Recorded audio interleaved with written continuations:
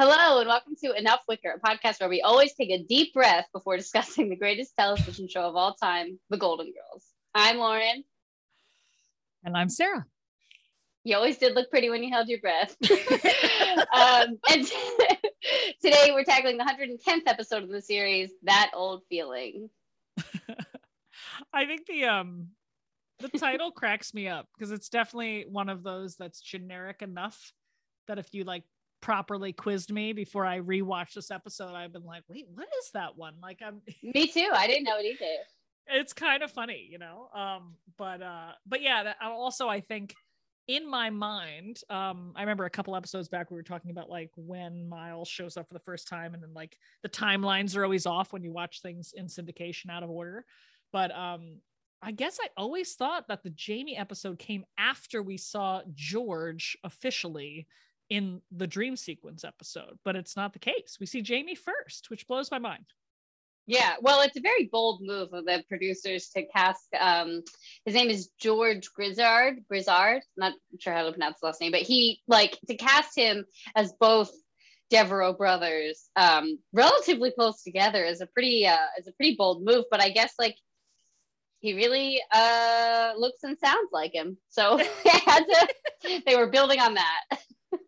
Right. I wonder if they sort of had that in mind, right? Maybe that line when she's so stunned with how much Jamie looks like George, maybe that is why in my head, I feel like we've seen George already, but we haven't, I also think they're at the same restaurant.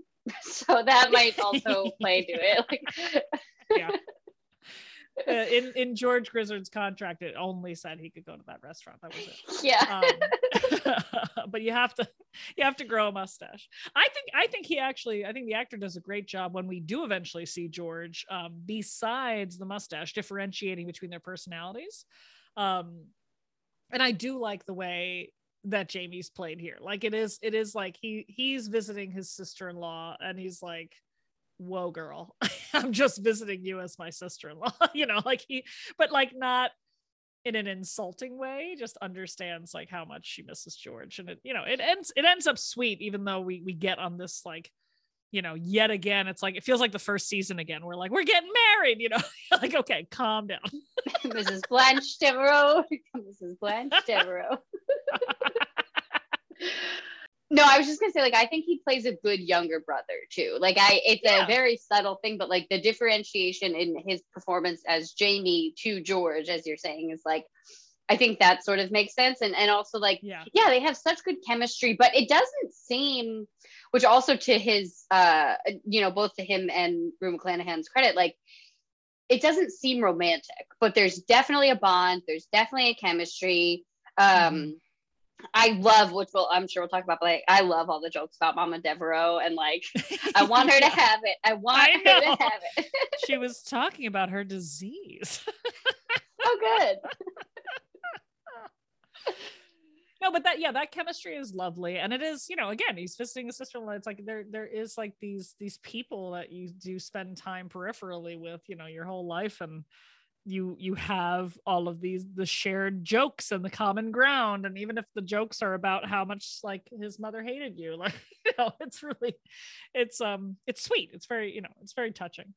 But yeah, I love that we start off with 4 place settings at the table, which is woo, it's showing that we have company coming, as opposed to Sophia on the stool, off at the kitchen island kind of thing.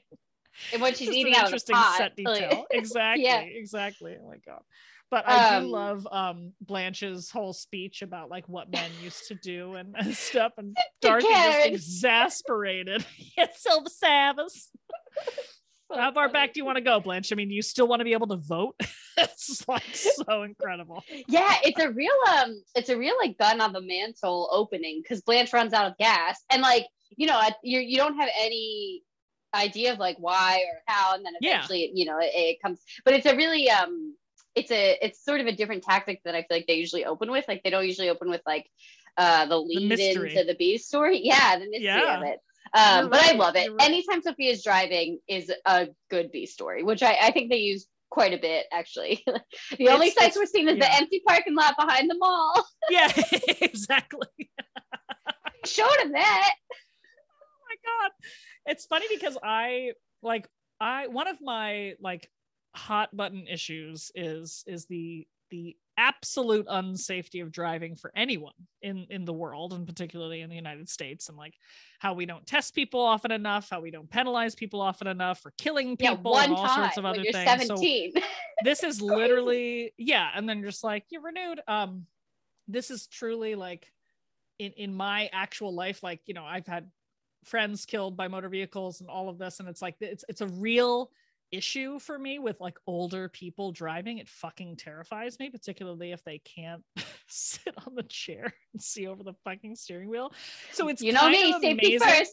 Exactly. It's kind of amazing that I can actually like laugh so hard at this episode. And again, it's part of the magic of the show of like, this is like something that I think I'm like take very seriously, and yet I still find it humorous. Like I die of like, where she goes, why are you carrying the phone book? It's like, I can carry a book. It's a free country. Even the Statue of Liberty carries a book.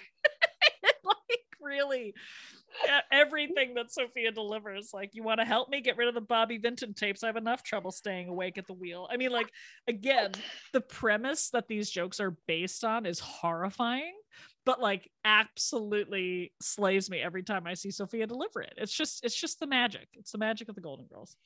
I agree. Obviously, like I really don't like cars, and I really don't like driving. But no offense to anybody who's, please, once again, don't at me. Yeah. No, but there's necessary evils here, but I think we don't speak about it enough as a country because it's such a given, and people think of it as a right and not a privilege. But anyway, yes. Yeah, Richard Nixon's big thing.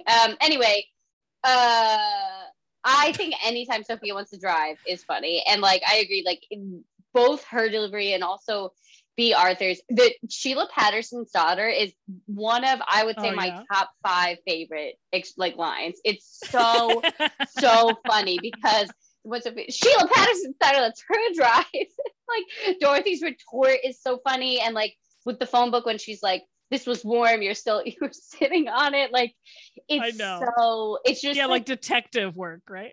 yeah, and like when she's talking about Blanche's bumper sticker, so many men, so little time, like, you know, every single thing about this story is funny. And like, even though Sophia drives like Mr. Magoo, it really works for me.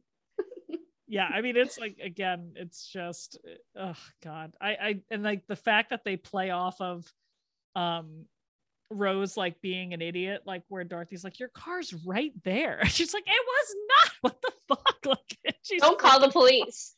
Oh my god, it's amazing. I will say for that scene, what I don't really like is because I just don't think it fits perfectly with the characters. I don't like Dorothy's like "catch me on a day when the story's about me" line.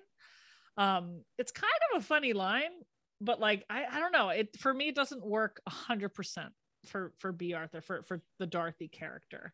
Like, she definitely can be indifferent, and especially if Rose is like freaking out and she doesn't believe that it's warranted.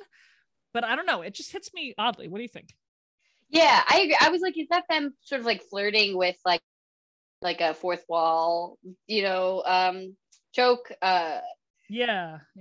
But I don't know. I agree. It doesn't really make any sense. Also, like, Dorothy would respond if Rose's car was missing. You know, like, I agree. It's kind of like, it's a weird way to use her. And I actually, like, I'll try to keep an eye out for it, but I can't really recall a time before this where they use that kind of tactic with her. And I'm curious to see if they do it again. Well, it's like so blatantly selfish, but without a reason, right? It feels way more of a Blanche or a Sophia line than a Dorothy line. Because again, Dorothy can be indifferent and she can think Rose is an idiot, and she could be like, I really don't want to deal with this, but that's not typically the way she sort of delivers the news, I guess. Yeah, exactly. And like such a baldly, like, I don't give a fuck because it's not about me. Right. Speaking of that, I love so much when Blanche, Dorothy's like, you know, he might not see this as a happy reunion. He's just lost his mother. And Blanche is like, and I just ran out of gas, but life goes on. That's Blanche. Like, that's so Blanche. Exactly. To your point, it's not very Dorothy. It's so interesting.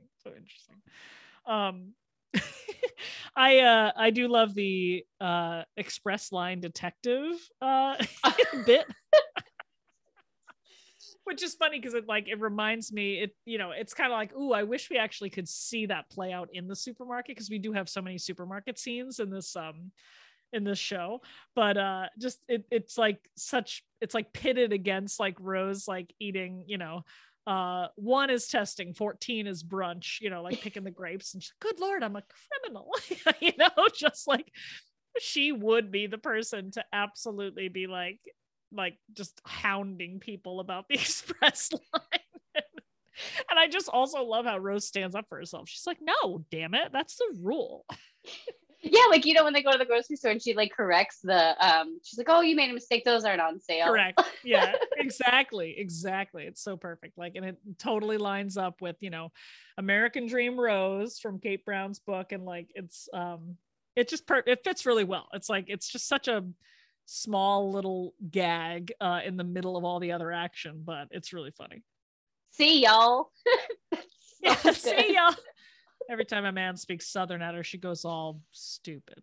Thank you, kind sir. She's so, oh my God. Like, this episode, I feel is like, even though there's like kind of a weird heaviness with Jamie and Blanche, like not really. I think this is just funny for the most part.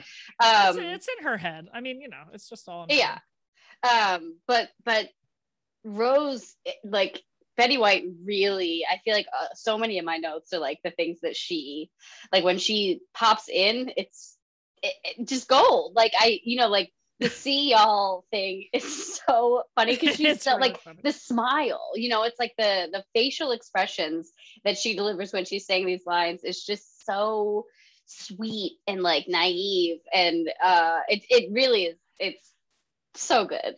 I know, she's great. Oh my God. But yeah, it's another example of like nothing centers around her in this episode, right? Nor Dorothy. I mean, well, I guess Dorothy, because she's admonishing Sophia. That's basically it. But it really, Rose is like definitely the outlier in terms of plot here. But again, used so well, as Sophia typically is used, right? When the plots are circling around the other three. But yeah. Well, I want to talk about the actual, like, the driving B story, because it doesn't really, there's no sitcom-y heartfelt speech or any like resolution in terms of being talked about with Dorothy and Sophia. It just sort of like drops, like that's it. And it kind of confuses me, actually. It's like they just sort of were like, yeah, good enough. Yeah, she got in an accident. So they're like, that's it, right? And then like that's like she has. They don't talk about it. No, they don't talk about anything. And like her date is legally blind, so maybe you guys should go somewhere you can walk. But yeah, they don't. It's not resolved, which is interesting, because I feel like every other time the license thing comes up, it comes to a resolution. Like when she gets it, and she like needs, like has to prove she's a natural redhead, or like, yeah, exactly, the license thing, or any like storyline about aging, or like to your point about Sheila Patterson's daughter, any of the like flip of like roles between Dorothy and Sophia. I feel like we always get some sort of like, and here's the summary. Like it just ends. It just cracks me up. They're like, oh shit, we ran out of time. Okay, see you later. Yeah, well, we don't know what's going on. We have to I don't know what she's doing. If she's still driving or not. It's really, yeah, exactly. Is she still out there? Who knows? How did the date go? Anyway. So it's funny, because I think in the past couple episodes I've been talking about how tight the writing is, and it actually really just struck me that, like, it's, for me at least, it doesn't pull together quite in the way that I expect.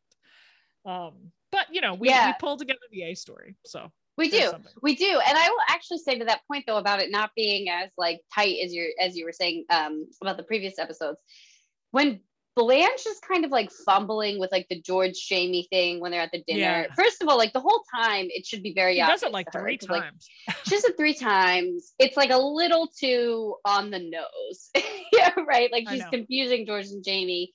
And it is a little I feel like it's a slightly out of character for Blanche not to be like, oh, Jamie's reminding me so much of George. She should not even have the inkling of like, maybe feelings this is are crossing over.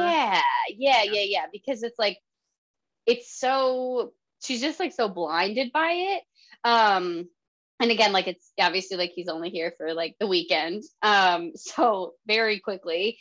And like, also, she hasn't seen him since George died, which I thought was interesting, if they were like close friends. But I generally, like, I really think it's so funny. I'll alert the mailman. And Blanche is just like so unbothered, right? She's so like on cloud nine, which is like, lends itself to the plot of her kind of getting lost in herself and thinking she's in love with him. But you're not, girl. It's interesting. Like, I guess what they're trying to do is, I think for me, what this whole, like, this is not typical Blanche, where she doesn't know her feelings well enough to actually make that discernment. I think what they're really trying to say is like how powerful her feelings were for George, because, like, you know, they really hammer it home here of like, you were never tempted, never. And then Sophia wakes up and goes, "Did you have your milk delivered?" And then goes right back to sleep. Oh my God. It's so great. But I think that is, you know, they are trying to really show how powerful her relationship with George was, that it would fuck her up, that, like, you know, again, all of those familiar feelings, as Dorothy talks about, like, they have history, and the looks and all of that kind of stuff just like makes things flood back. And I give her a little bit more of the benefit of the doubt than in other past moments with other dudes, that it could be difficult. But to your point, it's like the dialogue of like screwing up the names is a little much. And I think it's funny, because I'm like, damn, Jamie is being very kind here. Like, it's like, he really is. His mother just died, and they're talking about his mother just died. And I mean, seriously. And he's like, "My name is Jamie," and she's like, "It doesn't matter." And he's like, "Yes, it does." No, I'm not. My favorite part. It totally does, and he does. I agree. He does such a good job with human. Like being firm and being like, "I'm not him. I think this is a little misdirected." But yeah, actually, I do have in my notes that like Blanche is actually so, which, like, of course she is so messed up from George's death, and like, so I think just like part of why she, which I think comes up a lot, is like part of why she goes out with many men is because like she doesn't want to feel that way again that she felt about George, and she doesn't want to risk the loss. And, you know, it's like a whole vulnerability thing. The shallow guys that I go out with. Exactly. But like, she really did have something with George, and I think you're totally right. I think this really shines a light on it, and I feel like maybe this kind of was like, oh, we can jump more into this. Let's use the same guy as George, and let's get I don't know, Sonny Bono and Maya Wagner. Like, you know, I don't know who's around, who's available. Yeah, he's a major television star. I can't wait for that one. Well, you have been gone a long time. Actually, it's funny you brought up the many men, because that to me echoes the exact same speech she gives to George in that episode, in that future episode, where she's like, you know, where he's like, how many men? And it's really, yeah. It's really fascinating, because I think you're right. I'm like, this, you know, there's buds of that idea, right, of like playing out like how the George relationship really was in this episode. So yeah. It's good. And it's like, speaking of the shallow Blanche returning, right? Like, you're gonna get street harassed. That's gonna make you feel like a lady again. Like, Jesus Christ. I know. It gets a laugh, but it's like, you do see how fucked up this is, right? Okay, just checking. Yeah, I mean, Blanche is always Blanche too, and she's like talking about how, which again, Rose panics when there's the possibility that they'll have to move out of that house. And Blanche is like, it's an old Southern tradition to take in her pathetic spins to sisters. Like, she can't not be herself. Like, she's always Blanche. Also, the arm and the leg dismemberment trial. Come on, that's good. Oh my God. That's good St. Olaf writing. It's so great.